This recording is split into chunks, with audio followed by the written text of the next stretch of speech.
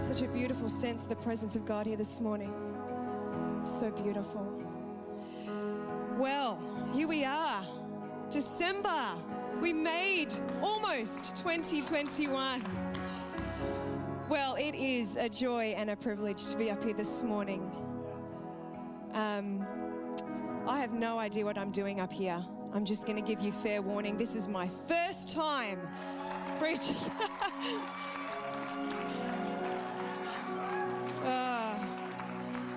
Look, anything can happen. Anything could happen. Can you stay standing this morning? We're going to read the Word of God together. Thanks, Carrie. I saw that. I promise you'll get to sit down a little bit. And before they all exit, can we thank our incredible worship team? Amazing. Week in and week out, they continue to show up and lead us in worship, which is amazing. So we are going to read, if you've got your Bible with you this morning or a digital version, it'll be up on the screen if you don't. But can I encourage you, bring your Bible to church. It's a good habit to get into. We're going to read out of Luke chapter 1. Luke the doctor, I believe. Is that right, Andrew? Is Andrew here? Where's Andrew? Oh, good. Okay. I told him yesterday, as I was preparing, I thought, what would Andrew say about this? Am I going to get this? All right, we'll find out. Luke chapter 1, verse 26. And we're going to read all the way through to the very end of Revelations. So buckle in. Okay. In the 6th month of Elizabeth's pregnancy, God sent the angel Gabriel to Nazareth, a village in Galilee, to a virgin named Mary. She was engaged to be married to a man named Joseph, a descendant of King David. Gabriel appeared to her and said, "Greetings, favored woman, the Lord is with you." In the Message translation, it says something. I was reading it to Nate the other day, and I said, this is how I want you to greet me every single morning. It's like, "Greetings, beloved one, you are radiant with the Lord's glory." And that's how I would like to be greeted from now on.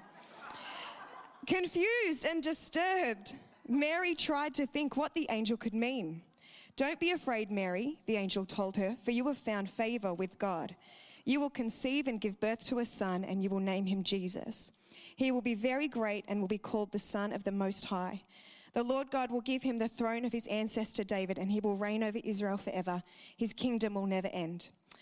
Mary asked the angel, "But how can this happen?" Oh, I better hit start on my timer. Go. I'm doing you a favor, trust me. "I'm a virgin." The angel replied, "The Holy Spirit will come upon you, and the power of the Most High will overshadow you. So the baby to be born will be holy, and he will be called the Son of God.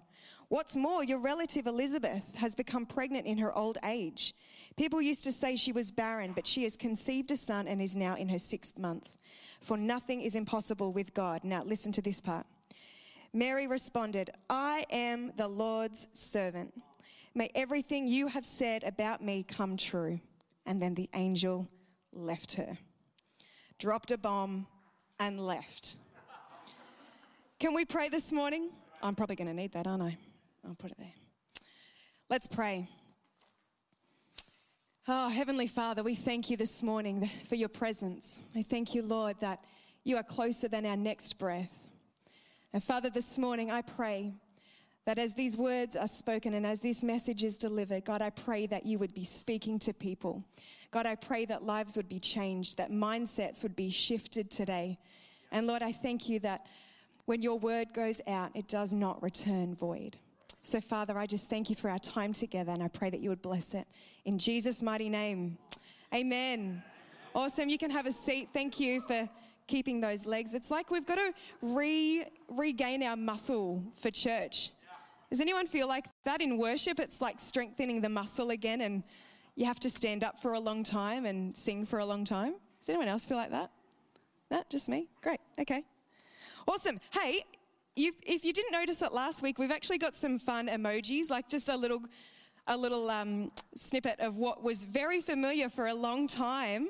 So if you grab your emojis, it'll make me feel really comfortable because I can see that, thankfully there's no thumbs down emojis or crying ones. They're all positive. So make sure you wave them at me so I know that you're still with me. That's awesome. Well, as I said, I'm very honoured to be up here this morning sharing the Word of God with you. Thank you, Nate, for giving me the opportunity. He's always pushing me out of my comfort zone and pushing me to do more and just be better, like he said last week. Just be better. And I told you all that I wouldn't preach, didn't I? I tricked you. Gotcha. But I may very well not be allowed up here again after this week, so buckle in. It could be the one and only time you get it. But when Nate was telling me about the series that we're in at the moment, which is The Gift, he was talking me through the weeks and what each week's theme was going to be, and my ears just pricked up at this particular week, and I said to him, oh gosh, if I was ever going to preach, that'd be the week that I would do. And he went, great, you're on, and rostered me in El Vanto. And that will be the last time I ever do that again to him, maybe. So I have titled this message, There's Something About Mary. Now, if you're a 90s kid, you might remember that reference, There's Something About Mary. I'm going to give you a full caveat. I have not seen that movie, and I am not recommending it. This is not a movie review segment of the service. But there's something I've always wanted to do. And if you're a preacher, or if you've ever preached, you'll know that everyone does this. And so I thought maybe you could humour me this morning, and I could pretend that I've been doing this for a really long time. Turn to the person next to you and say, there's something about Mary. Now turn to the other person and say, not that Mary, the other Mary. Mary, mother of Jesus. I've always wanted to do that. And I've always wondered, why do preachers do that? And I get it now. It's because, then I know that you're listening. It's great. So, who loves gifts at Christmas? No pressure. Nate's a sucker for, this is my problem with gifts. Nate is really, really sentimental, and I'm really, really practical. And so often, for our anniversary one year, I got him a really good Bluetooth Bose speaker, which I thought was awesome. And he got Ruve Stanecki to hand draw one of our wedding pictures and write a Bible verse around it. And I was like, oh, wow, where am I going to put that? But the speaker was awesome. We've also, I don't know how we've managed to do this, of all the news agencies or Targets or whatever in the world, or in Newcastle, we have managed for 2 years in a row to buy each other the exact same anniversary card. Not once, but twice, out of all the cards. So, we're just trying so hard to be like one another. It's paying off. So as I said, we're in a series at the moment called The Gift, and last week Nate brought us a brilliant message, if you were here you'd remember, about the gift of the Spirit, and told us how we think we all need more patience when in actual fact what we need is more of God, because when we have the Holy Spirit and we're full of Him, then the overflow of that is patience and kindness and self-control. And Lord knows we're going to need some self-control coming up to Christmas, am I right? We've got ham and more ham and mangoes and prawns, and my stepmom is Finnish, and she makes this beautiful, it's called piraka, and no one here is going to know what that means, but it's so nice, and it's bready, and it's got squashed eggs. I'm not painting a good picture, but it's really delicious. It's like an egg butter, and it's, a lot of gluten. It's good. But today I'm going to unwrap, see what I did there, another gift for us. And today we're going to be talking about the gift of eternal life. Now, for some of you here today, you're fully aware of where your eternity will be spent, but maybe for some others, you haven't really ever considered where your eternity might be spent, or even what exists beyond that moment of death. And today we're going to take a little look at Mary. Not that Mary, the other Mary, Mary, mother of Jesus. And I was thinking while I was preparing this, who was Mary? Was she someone really special? Was she the most beautiful woman in all of Galilee, or wherever it was that she lived? Andrew, help. But have you ever wondered that? Why Mary? Out of all the women in all of the earth, God chose this one girl to be the one to carry and birth and raise God in human form. And I was doing some research, and I did go beyond Wikipedia. I got this down pat, guys. But I was researching, going, was there anything special about her? Because in Catholicism, Mary is like the be-all and end-all. She's really, really important. But do you know, actually, historically, there's not a lot of information about Mary. And in Scripture, there isn't a whole lot either. That passage in Luke is one of the most detailed ones where it talks about Mary herself. And I was thinking, gosh, to be the mother of Jesus. When I was a kid, I used to think, this is such bad theology, but this is what I thought as a kid, that I was going to be the next mother of the next Jesus that came. I was going to be the one to carry. Like, my kids are pretty awesome, but I was going to be the one to carry the next Jesus. But I thought, when I get to heaven, I'm going to find out what Jesus was like as a baby. Was he like a really perfect baby? Did he sleep all night through from like day one? Was he an obedient toddler? Did he ever throw a tantrum, or did he ever answer back to his parents? We know that when he was a bit older, he ran off and they found him at the temple, but he was lost, and he got away with that one because he was being super duper holy.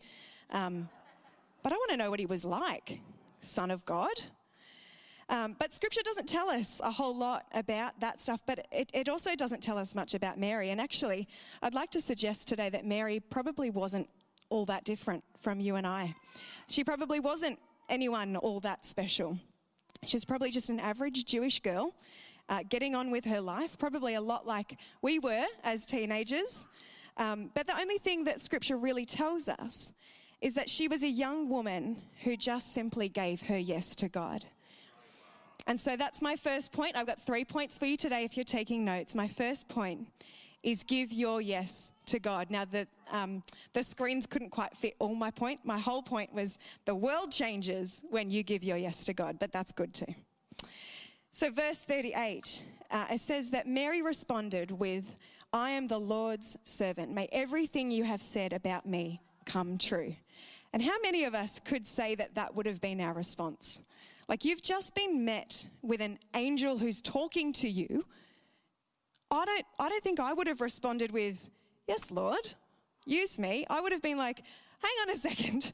How is this actually going to happen? Yep, very practical.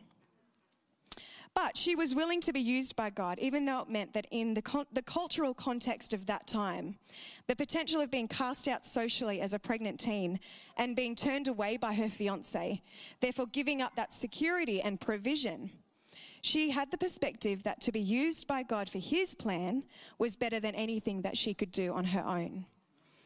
Risking everything, she said yes to God.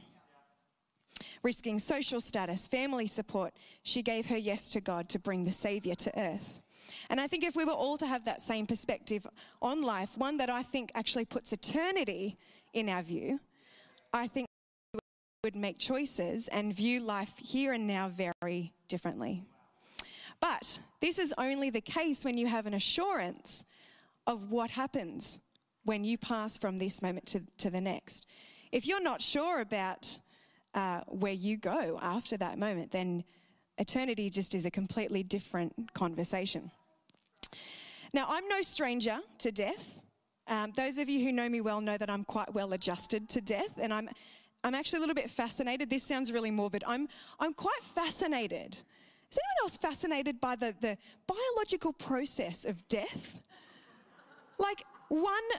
I know, sorry, you're learning a lot about me today, but one moment you're alive, and then in one split second, that body that you've lived in for however long you've been alive for is literally just a shell. You're not there anymore. And that biological process, I find the whole thing very fascinating. But the reason I am so fascinated by it is I've been around death a lot. I lost my mum to cancer at the age of 16. And by that stage, I'd already lost all of my grandparents, bar one. And my sister, Belinda, also passed away just a few years ago. Now, I'm going to tell you about my sister, Belinda. Not everyone had the joy and the privilege of meeting my sister, and no, I won't say anything else about that. But my sister was a pain in the butt. Can I tell you that? Alicia's laughing because Alicia knew my sister. She was a pain. I loved her dearly, but she was a pain. Everyone has got that sibling. You know, the ones that drive you up the wall, the one that causes the family arguments, the ones that can't keep their mouths shut, the ones that you call your grace grower. And if you don't have one of those siblings, can I tell you, probably you are that sibling. And if you're not sure, maybe ask your siblings and they might be honest enough to tell you that you're the one in the family that's the pain in the butt. Right? So you've all got them. That's right. But my sister Belinda, she was born with a genetic disorder called Alagille syndrome, and it was a liver disease. She was amazing. She was always sick, but you would never know it half the time. And she lived a lot longer than she was supposed to, and she was lucky enough to receive a liver transplant, which gave her a few more years toward the end of her time. We had our moment of fame when we went on the show. Who remembers the show RPA? Does anyone, NBN? Yes, I was on that show. And it was like, who cares about whether you're sick or not? Girlfriend, we are on TV. There is a camera crew in our house. We had like our hair done and our makeup done. And I've got photos. Poor Belinda, she's like green as anything because her liver's not working properly. And I'm like, I'm here, guys. Would you like to interview me? And then we've got the video back and I watched it back and I thought, oh gosh, stop talking. Just don't say anything else. Anyway, that was our claim to fame. But she was a bit painful. She was the kind of pain that because her younger sister, me, was getting married before her, which was a big no-no, she decided to be that annoying bridesmaid that when we went shoe shopping, and Alicia remembers this because she was one of those bridesmaids, we chose the most beautiful high-heeled shoes and everyone was like, oh, they're so beautiful. Are you happy with them, Rach? And I was like, yeah, they'll be great. No, my sister did not want to wear high heels. And so she agreed in the moment. And then on the wedding day, the photographer's taking photos of the bridesmaids' shoes lined up perfectly. And they went like this. Because my sister decided to go to a bootmaker and have the heel cut down to a little kitten size just to be annoying. Just to be a pain in the butt. That's the kind of sister she was. I remember the time that she stabbed me in the arm with a fork. That was fun. And when my sweet dear mum was trying to teach her to soften her heart, and she's chasing her around the dinner table with the wooden spoon. She was awesome. But we had fun.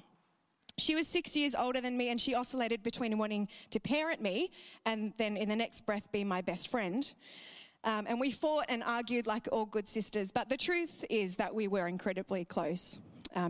She cared for me when we lost mum, and I cared for her when she needed to go to doctor's appointments and specialist appointments. She was super cheeky, she loved to laugh, but she was also one of the straightest shooters I've ever known. And if you think I'm a straight shooter, sometimes you should have met her. Now, I'm going to tell you a story this morning about the moment that she passed from this life into the next. And so if you're uncomfortable with death, get okay with it because we're going to go there this morning. And I'm not telling you this to be flippant about death or anything like that, but this story was just like, if you knew my sister, this was her final stab at all of us and her final laugh. So she had been in intensive care unit at the RPA hospital for, I think it was a few days, maybe a week, and it got to the point where there was no turning back. We knew that the end was near, and the specialists asked, when you're ready, we'll turn off the life support machine. And we were like, okay, thank you. We'll take our time. Her husband, they were only married for, was it 18 months? Something like that. He was there, he's crying. We're all like, it's the end. It's a heavy moment. And when we did finally turn the PowerPoint off, it's not a PowerPoint, it's not that simple, but we turned off the life support machine and slowly she slipped away. And the families in the room were all surrounding her bed. And Hillsong United's Oceans, does anyone know that song? It had been playing on repeat for 3 days. So I can never listen to that song again. I'm sorry. It's a beautiful song, but it just brings back too many memories. So this song's on repeat, just gently in the background. It was beautiful. The room was silent. We're all, it's very sad. And then all of a sudden we hear this.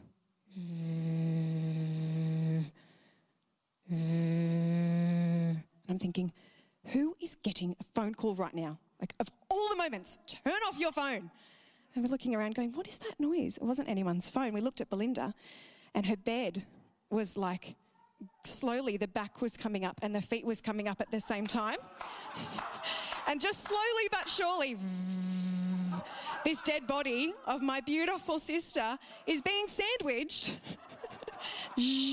Someone yells, make it stop! This moment of, oh no, the body, make it stop. Someone just steps back from the bed and we realise that someone's been leaning on the remote on her bed. And we all just burst out in laughter because the hilariousness of this situation, although it should have been very sad and very morbid in this moment, we just laughed our heads off because we can imagine Belinda just hovering above us in the room going, aha, gotcha, one last final stab, one last final joke. Now, like I said, I'm not downplaying the seriousness of death, but can I tell you why we could laugh in that moment? Apart from the fact that it was hilarious, we had an eternal perspective on the whole situation. She was from that moment of passing from this life and into the next healthy, whole, and finally free to spend eternity with her Heavenly Father.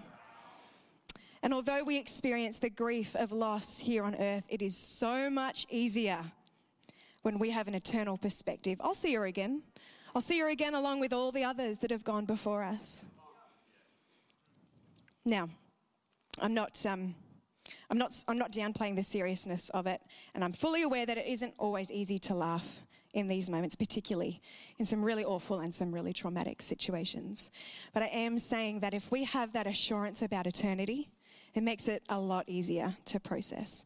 Just this week on Wednesday, we farewelled Nate's stepdad.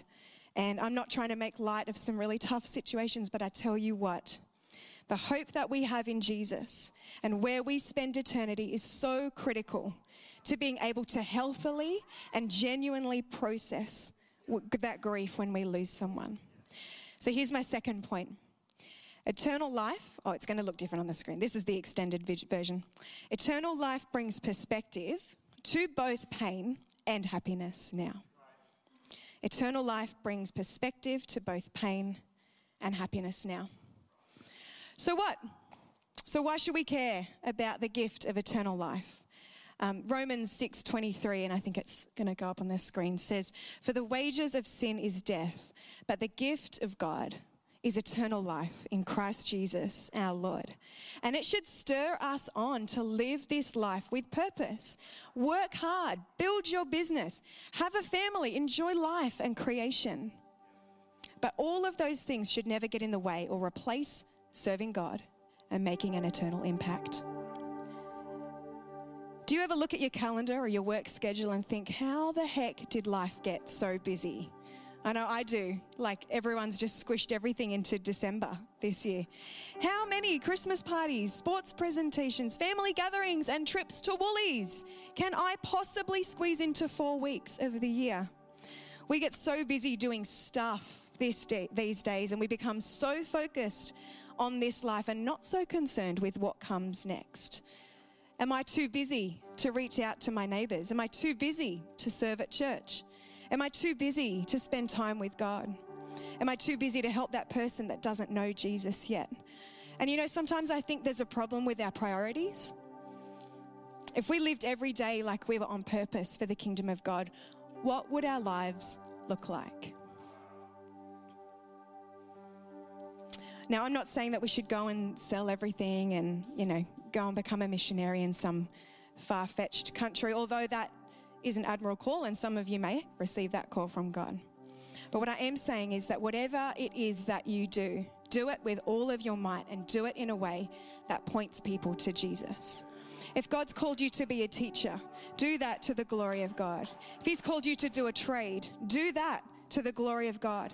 If He's called you to a career in IT, do that to the glory of God. If He's called you to create and invent and be entrepreneurial, do that to the glory of God.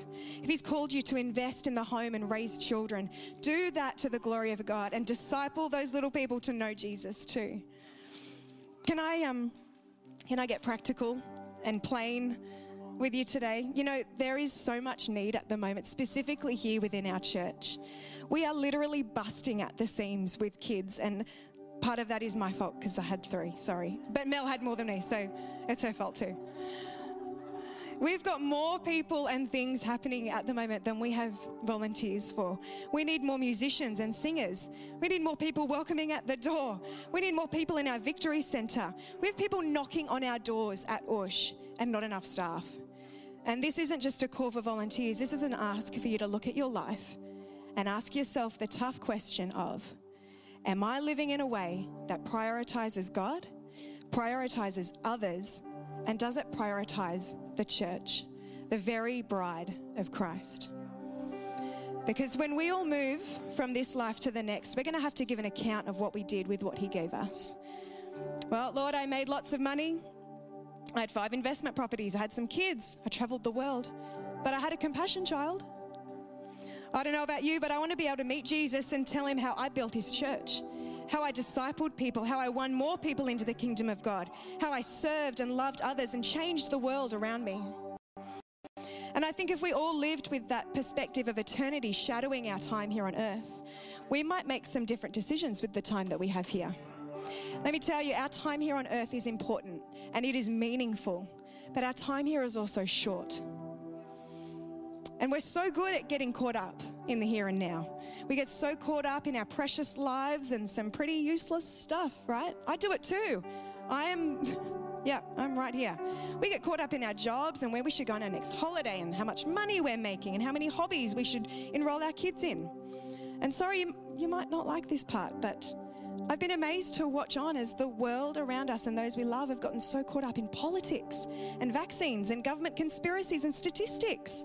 And I'm not agreeing or disagreeing with any of those things, but I tell you, if we lift our eyes and if we remind ourselves that this life is not all there is, then I think we might have a more balanced perspective on these matters.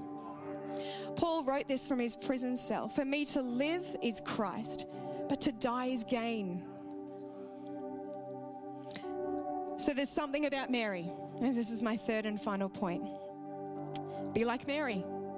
Short and sweet. We had a joke at staff a couple of months ago during COVID where we all said we should be like Simo. Because Simo was like nailing lockdown, he was nailing the young adults ministry and pivoting and like being super creative. So we all said, well, we should all be like Simo. But today, I want you to all be like Mary. I want to be like Mary.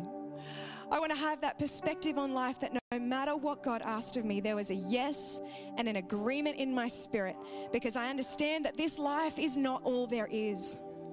I want to live my life against the backdrop of eternity. And I always said that I would never preach, but the fact is that when you give your yes to God, it's not just a one-time thing. It's a yes again and again and again. And we all have that choice to make. For some here today, you don't have that assurance of where you'll spend eternity. And I'd like to give you an opportunity today to get that assurance and to give your life to Jesus. There is a God in heaven who loves you, and he gave his only son so that you could experience eternal life. But for others here today, you have the chance to re-surrender your life to Jesus and live out the rest of your days totally surrendered to his plan and to his will. And I think we can all agree that particularly at this time of year, life just gets busy. It does. It's been a really crazy few months. And sometimes our priorities can get a little bit out of whack. But maybe today is a fresh start for you to realign yourself to his plan and in your spirit say yes to God again. And take whatever it is that he has in store for you. You know, before we head into a new year, we should take an opportunity to put Jesus again back at the center of it all. And I believe the Holy Spirit is going to speak to you if it's you that need to take that opportunity to resurrender yourself to him. And I'm going to ask the team to come out, because that song this morning that they sang, sneaky, I asked them to sing that one today because it fitted in beautifully. And I'd encourage you when they come out to stand and just take that moment to lift your hands and resurrender again to Jesus.